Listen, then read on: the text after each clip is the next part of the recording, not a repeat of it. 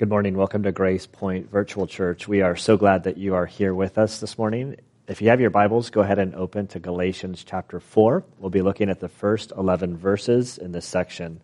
As you're turning there, I do want to announce that, or comment, this week the county is now in the orange category, and the governor said that we're leading towards heading to basically lifting all restrictions in June.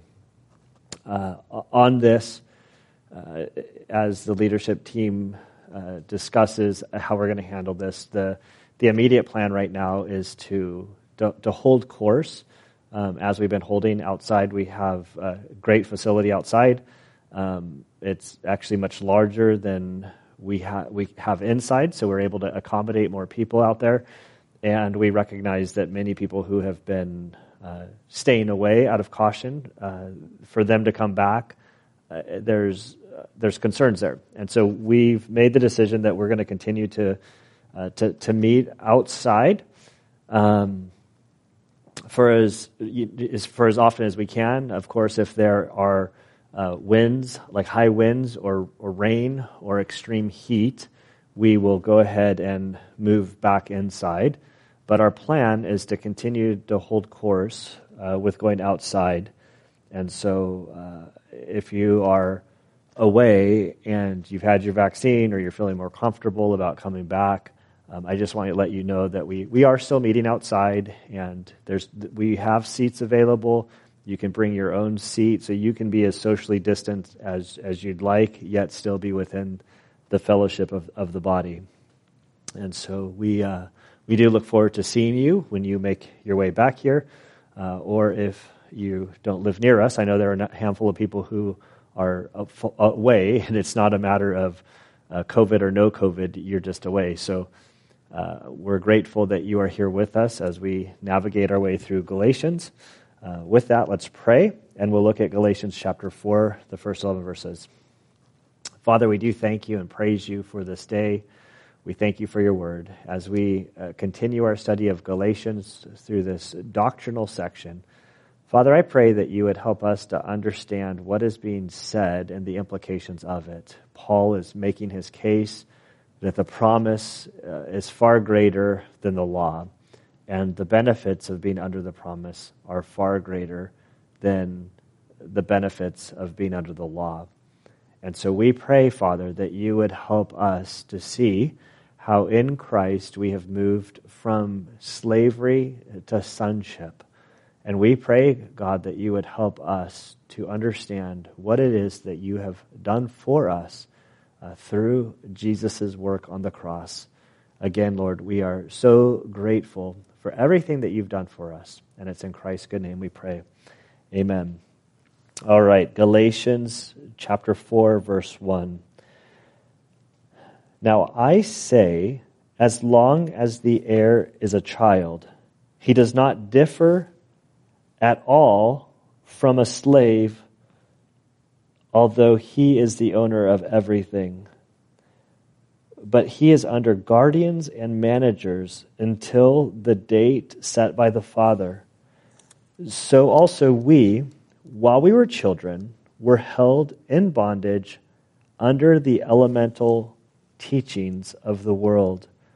But when the fullness of time came, God sent forth his Son, born of a woman, born under the law, so that he might redeem those who were under the law, so that we might receive the adoption as sons. Because you are sons, God has sent forth the Spirit of his Son into our hearts, saying, or crying, Abba, Father. Therefore, you are no longer a slave, but a son.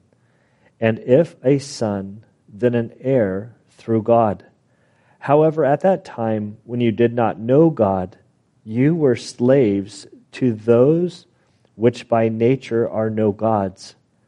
But now that you have come to know God, or rather be known by God, how is it that you turn back again to the weak and worthless elemental things to which you desire to be enslaved again. You observe days and months and seasons and years. I fear for you that perhaps I have labored over you in vain. And Father, I do pray that you would help us, God, to navigate this section. Give us insight, give us clarity, and give us application. We pray, Father, that you would help us to understand this relationship that we have with you in Christ. And it's in his good name I pray. All right, so today is a difficult section. It's in one sense, it's straightforward. It's the message is clear. The thrust of this passage is can be summarized in three sort of phrases. That's from slavery to sonship, and then Paul's plea not for them not to slip back into slavery. All based around the debate that he's been having, the discussion over the promise and the law, that the promise of the Abrahamic covenant is far greater than the Mosaic law, this temporary tool that God had given to point people to Christ. And I know that I'm encountering a difficult section when I go to the commentaries to sort of look for clarity over what's being said, when many just sort of will skip over a handful of verses, and it's like, I'm in for some trouble here. The first thing I want to observe as we look at the passage is this is one of those sections where, as helpful as chapters and verses are to us, we need to remind ourselves that chapter and verses are not ordained by God. That in the 1500s, a man placed these in here to help us navigate and to find sections in the Scripture, but they aren't necessarily natural breaks. Sometimes they are very natural, that show a sort of a flow of thought. Other times they sort of interrupt a flow of thought. And I would suggest that this is one such case. To read this section sort of divorced from the previous 6 verses, it really hurts us. Paul is sort of making this case, and then he's expanding upon verses 23 through 29 in chapter 3. And let's just go ahead and reread those to help us sort of find our baseline of where we are. And Paul writes in verse 23 of chapter 3, but before faith came, we were kept in custody under the law, being shut up to the faith which was later to be revealed.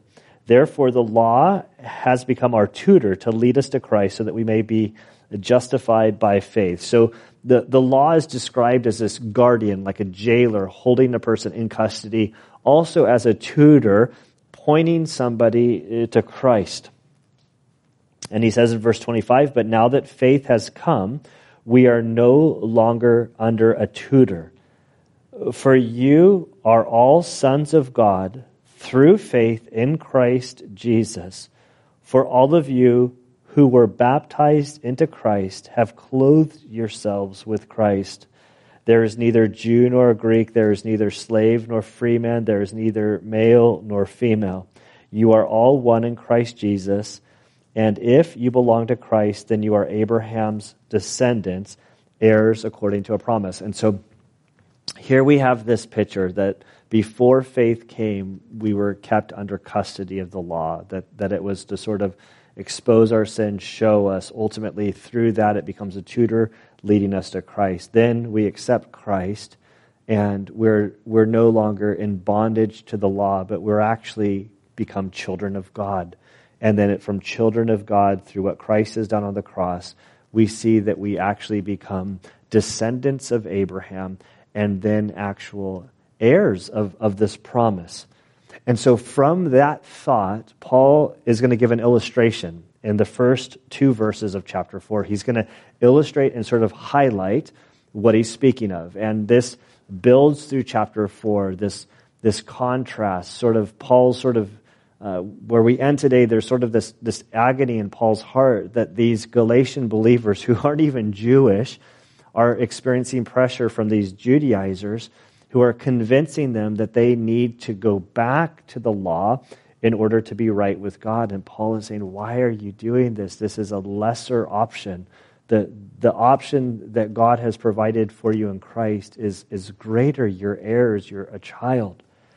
And so in verse 1 of chapter 4, this illustration that he makes, in these first two verses, he says, now I say, as long as the heir is a child, he does not differ at all from a slave, although he is the owner of everything, but he is under guardians and managers until the day set by the Father. This whole week, I've been sort of trying to picture this illustration, and the best that I could imagine is sort of like royalty. And I've been thinking about the British royal family. Before the prince passed away on Friday, I had been sort of mulling this over and imagining sort of the children who are in line to the throne, that they have it all mapped out, who's the next heir, or it's like two removed. And so these, assuming that everything goes, when the queen dies, there's a king that he's already an adult, but then there are some children. And these children are heirs. One of them is actually the future king, assuming that he lives to sort of see and accepts it, like all of this stuff. And so he's an heir, and everything, the whole kingdom, is his as the future king. And so he's saying, as long as the heir, not necessarily talking about royalty, but this is sort of what I am thinking in my mind. Now, as I say, as long as an heir is a child, so here is a child who everything at their home, all the property, it's going to be theirs. It's theirs effectively. But he says he does not differ at all from a slave, although he is the owner of everything, but is under guardians and managers until the date set by the Father. And so here's this heir. He's a child, and he can walk around the grounds of his house, and he's like, all of this is going to be mine sort of one day. It effectively is his. But in experience, like positionally it's his, but in experience, it's not his yet. He hasn't come of age. And in his present state of being a child, as he walks around, even though everything is his, he's the future owner, he is no different than a slave living within the property, because he has guardians and managers, often not related to him, just sort of staff, sort of raising him and grooming him and preparing him for his future. And he experientially is just like one of them. He doesn't have the authority to do certain things or to dictate what is to happen with the property that will be his one day. He owns everything. But he's under the authority of others, and his life is lived this way until the day that his Father determines that he is an adult. And this is something that's really difficult for our culture. Like in America, there's no sort of ceremony for coming of age. Thinking of the Jewish culture for bat mitzvah or bar mitzvah, depending on you're a boy or a girl, that you reach a certain age. I think for boys at 13, sort of there's a big celebration where your family and everybody acknowledges that before God, you now are accountable, that as you relate to the things of God, you are you're a mature person, an adult, and you're responsible for your actions. I think for the girl, it's a little bit younger at 12. In Roman culture, there was the same thing in their toga, the sheets that they would wear. An adult would have like an all-white toga, and apparently the children would have a little like purple line across the toga. And there was a ceremony of this coming to age of when the child was no longer a child, but then was viewed as an adult. I know in Mexican culture, I don't know if I think it's Mexican culture. I don't know if it goes into other countries, but when a young lady turns 15, there's the big celebration of this like coming of age. And in our culture, we don't really have that. It's kind of like, well, when you turn 18, the parents are no longer liable for you, but there's no real sort of ceremony. And so Paul makes this case that here there's this picture of this child that's an heir, and he's no different from a slave in the house because he's under these guardians and managers until whatever date the father determines. And so in verse 3, he says, now he relates this picture of this child being under custody of the managers and stewards, even though he's owner of all and he's an heir. He says, so we too, I love that Paul is placing himself with the Galatians. They are not Jewish. Paul is Jewish. The different sort of backgrounds. And I think Paul's going to bring in these two cultural backgrounds into the same sort of reality within Christ. So we too, when we were children, we were held in bondage under the elementary principles of the world. He says, so we too, we were children. Now he's speaking spiritually. So he's saying we were children, meaning apart from Christ, before their coming to faith in Christ, before they understood what Jesus had done to them. He says that we were in bondage. To the Jewish person, Paul, he was under the law and under this custody that he writes about at the end of chapter 3. These lines are sort of crossed because of the context. The context is the Judaizers had come through in Paul's wake.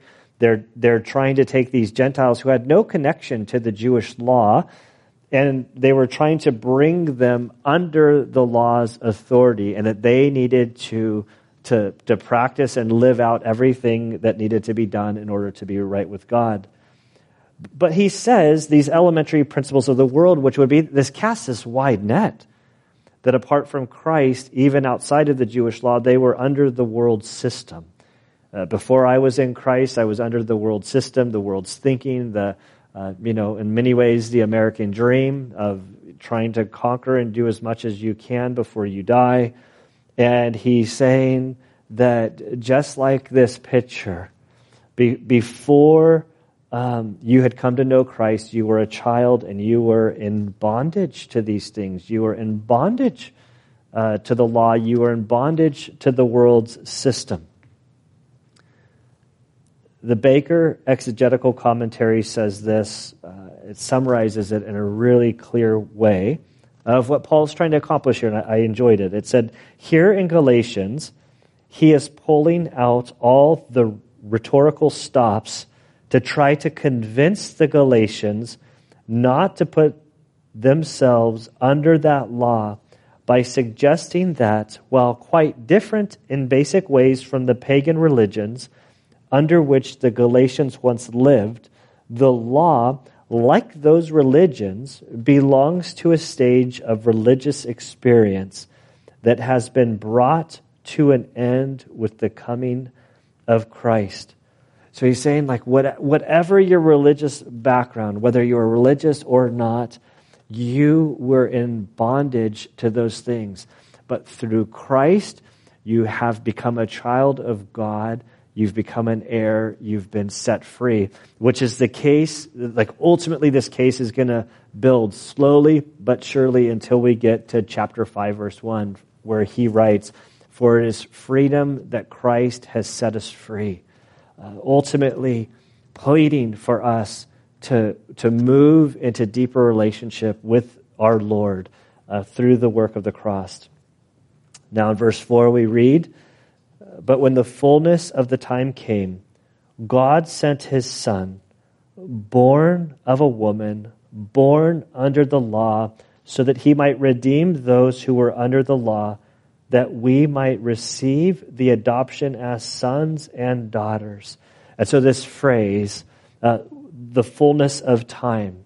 And so now Paul says, but when the fullness of time came, he's sort of looking backwards to the dispensation of the law, that when humans were responsible sort of being under the law, he's going back to that time. At a certain point in history, referred to as the fullness of time, meaning the time in which the Messiah would arrive.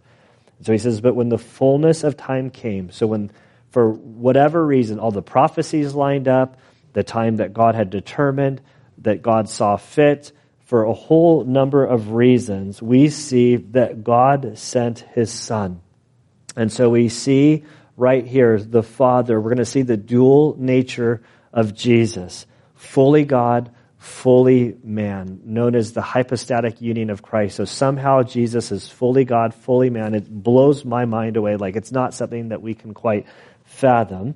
But we see that God sent forth his Son, sort of that Jesus existed before he was born, that he entered human existence, the born of a woman. So now we have the dual nature. The Father is God. His time before his birth, where he existed, he stepped into human history through this immaculate conception that where Mary became pregnant through the Holy Spirit, born of a woman. And so now Jesus enters human history, and he enters human history under the Mosaic law. And this is the one individual in human history that actually lived under the law, fulfilled the law, did not violate anything in the law. He came out squeaky clean because he is sinless because of his dual nature, that his divine nature. He lived and walked and died under the law. He never sinned. He never violated anything.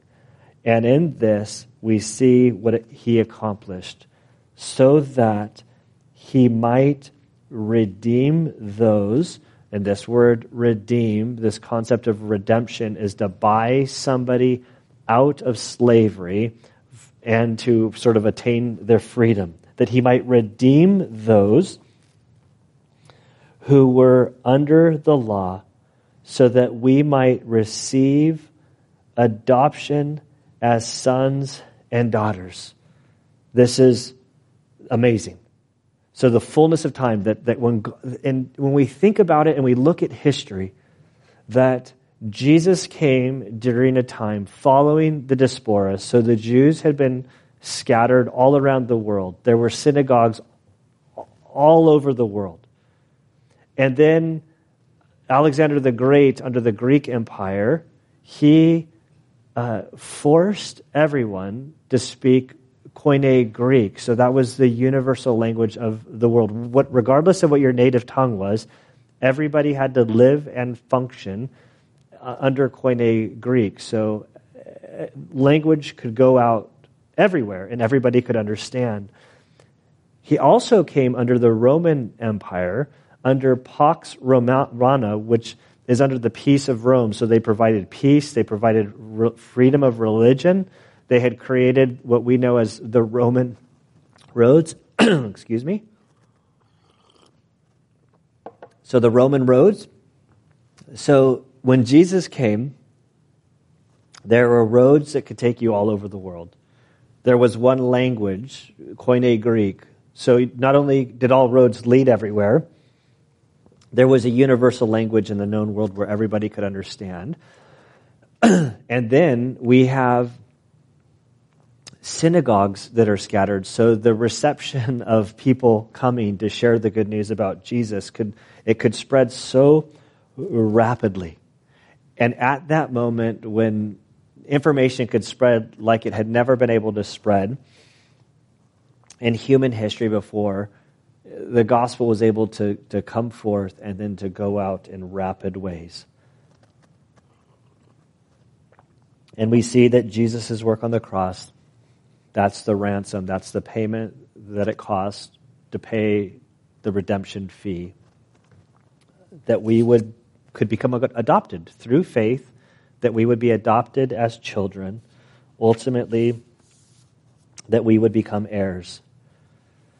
Verse 6, because you are sons, God has sent the Spirit of His Son into our hearts, crying out, Abba, Father. So there are two things within verse 6. There's the positional relationship that we have with God, but then there's also the experiential aspect that we have with God, that we can actually experience God, that we can have, in other words, a relationship with Him. And so you are sons, because you are sons, past tense, based on the work that Jesus did on the cross, that we responded to His work on the cross by faith, and that through that we become children of God. Then we're told that God has sent the Spirit of His Son into our hearts, crying out, Abba, Father. And so in Ephesians 1:13, we're told that after we believe, that we're sealed with the Holy Spirit, that the Holy Spirit then indwells us. And this goes into the experience or the experiential side of things, that there's an assurance of salvation. Not only are we told that we are positionally justified before God, but God has sent the Spirit to indwell us and to create this dynamic between us and God, that we actually have relationship, and we have assurance of this relationship, and we're able to use the term Abba, Father, which in our vernacular, this is what we would call, like somebody would say, Daddy or Papa, or something, a warm affection from a child to a father. You know, this week I think of my kids, if they crawl into bed with me and they just kind of snuggle up.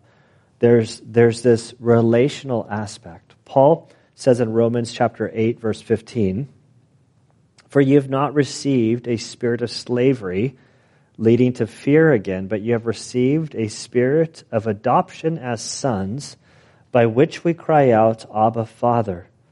The Spirit Himself testifies with our spirit that we are children of God, and if children, heirs also, heirs of God, and fellow heirs with Christ, if indeed we suffer with Him, so that we may be glorified with Him." And so here we have this relationship.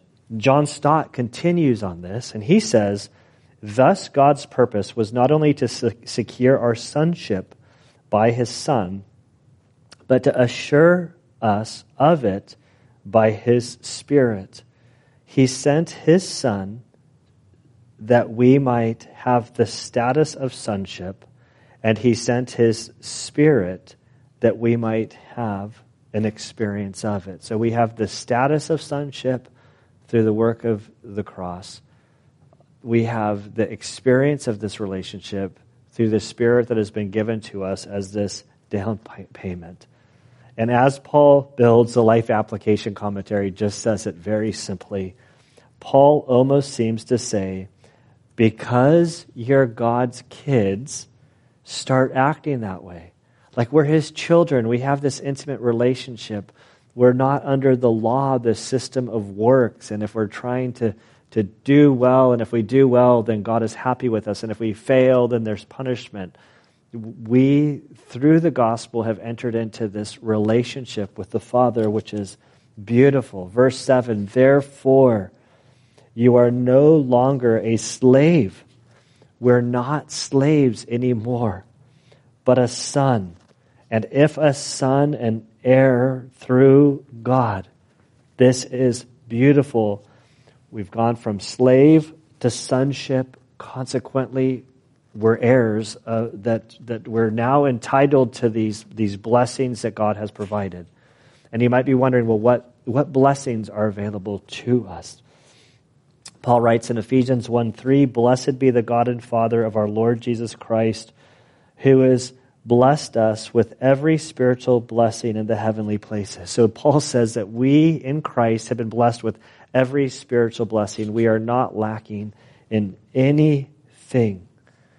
He is reminding these believers in Galatia that they are a part of the family of God. They are in the inside, not on the outside as second-class citizens.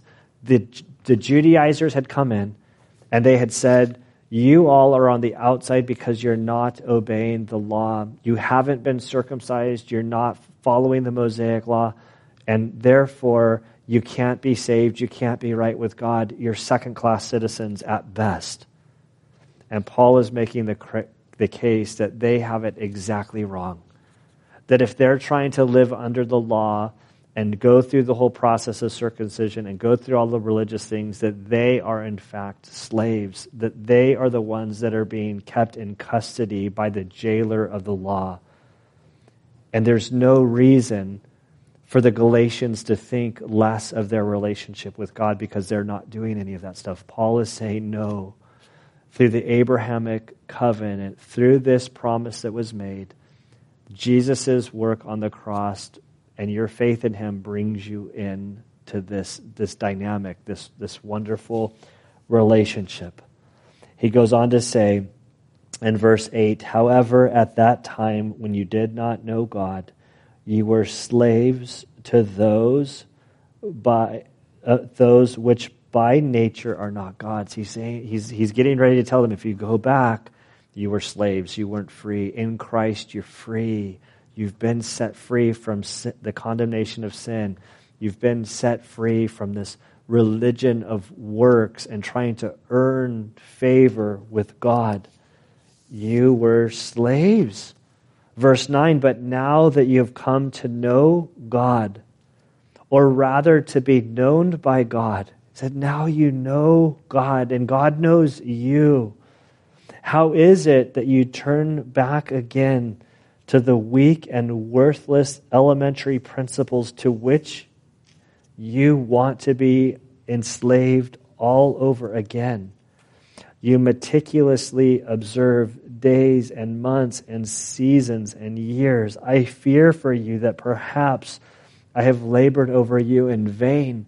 And as we pick up next week, verses 12 through 20, there's this crying out on Paul's part that he's like, why are you going? It's like a parent trying to reach out and snatch their kid from the street from getting into trouble or getting hurt. He's saying, why are you doing this? You've come to know God. Why would you go back to these elementary principles, sort of the ABCs of the world or of Judaism, of being under the law? He's like, you have a relationship with God through your faith in Jesus Christ. Why would you step back into slavery? Don't do it. And so the whole so what of this passage, this has been a difficult one for me this week. And when it gets difficult, we have to back up. We have to look at the overarching theme of this letter. And the context of this letter is you have these young believers who had come to faith in Christ. They were justified. They stood clean before God. They had a relationship. Then these Jewish believers who hadn't left the law, they came alongside them and said, you know what, if you want to be right with God, you need to get circumcised, you need to observe the Mosaic law, and unless you do these things, you can't be right with God. And so Paul is showing them the error of their ways of this thinking. He first establishes that he is indeed an apostle of Christ Jesus. He has all of the pedigree of the Jewish background to understand what they are saying. He makes his case in chapter 3 that before the law came, Abraham was given this wonderful covenant, this promise where he would receive children. And this happened before circumcision. This happened before the law. Paul builds the whole case that the law is unable to save or to redeem anyone. It can only show them their need for a Savior. And so the whole purpose of the law is to point people to Jesus and his work on the cross. That the promise is way more powerful than the law. And that they, as children of God, had responded to the gospel in faith, and they could be assured that they had a solid relationship with God. And they were being lied to by these Judaizers, trying to say that they could get more out of this relationship, or they could get closer to God by observing all of these rules and regulations. And Paul's saying, don't do that. If you do that, You're going from a sonship, from being an heir, slipping back into slavery. And so don't do this.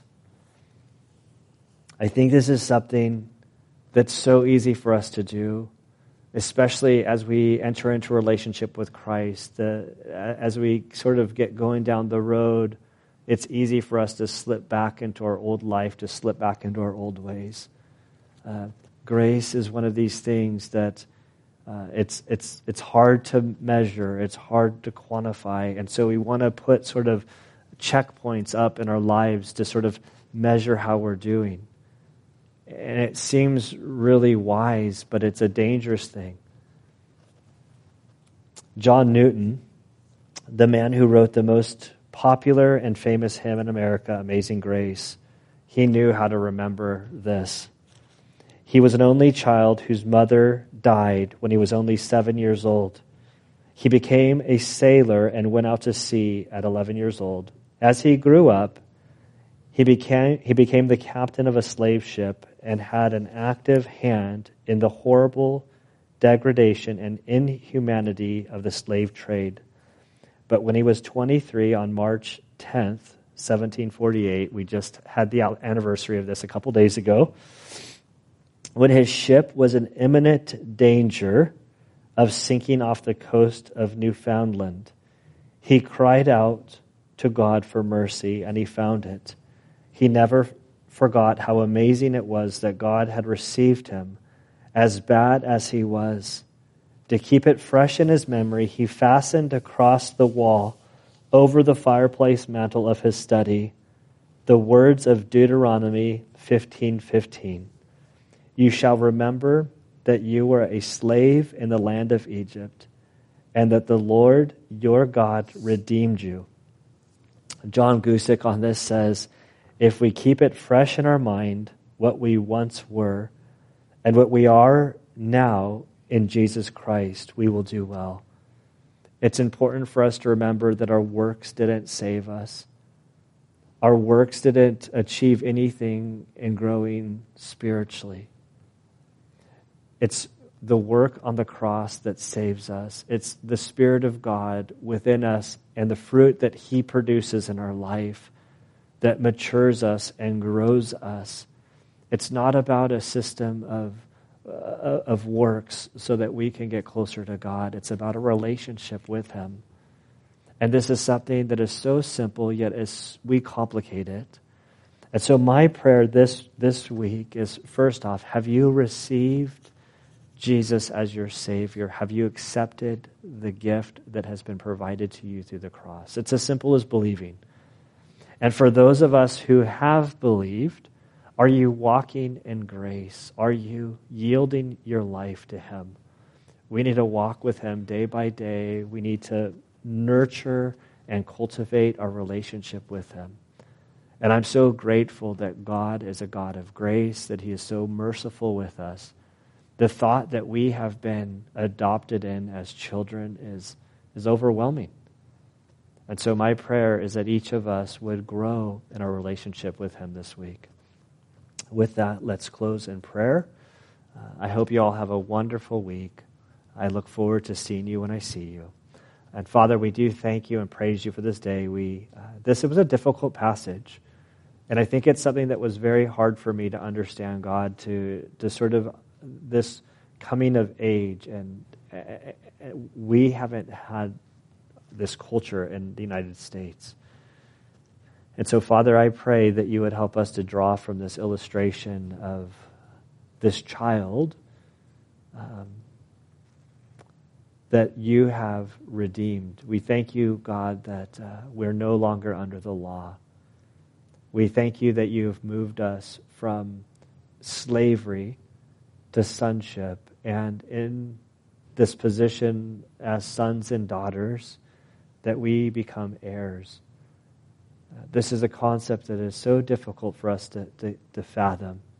I pray that by your Spirit, you would help us to truly understand this relationship that we have with you, that we are your sons and daughters through Christ. We pray, Father, that you would help us to spend time with you this week each day, that we would spend time in your word, that we would pray with you, that we would engage in this relationship that you have provided to us. We love you, Lord, and it's in Christ's good name we pray. Amen. Well, have a great week. I look forward to seeing you next time.